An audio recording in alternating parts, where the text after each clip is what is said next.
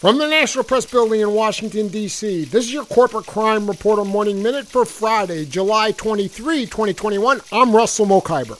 The European Commission has fined BMW and Volkswagen $1 billion for violating EU antitrust rules by colluding on technical developments in the area of diesel emission controls. Daimler was not fined as it revealed the existence of the cartel to the Commission. All parties acknowledged their involvement in the cartel and agreed to settle the case. The five car companies, Daimler, BMW, Volkswagen, Audi, and Porsche, possess the technology to reduce harmful emissions beyond what was legally required under EU emission standards, said EC Competition Chief Margrethe Vestager.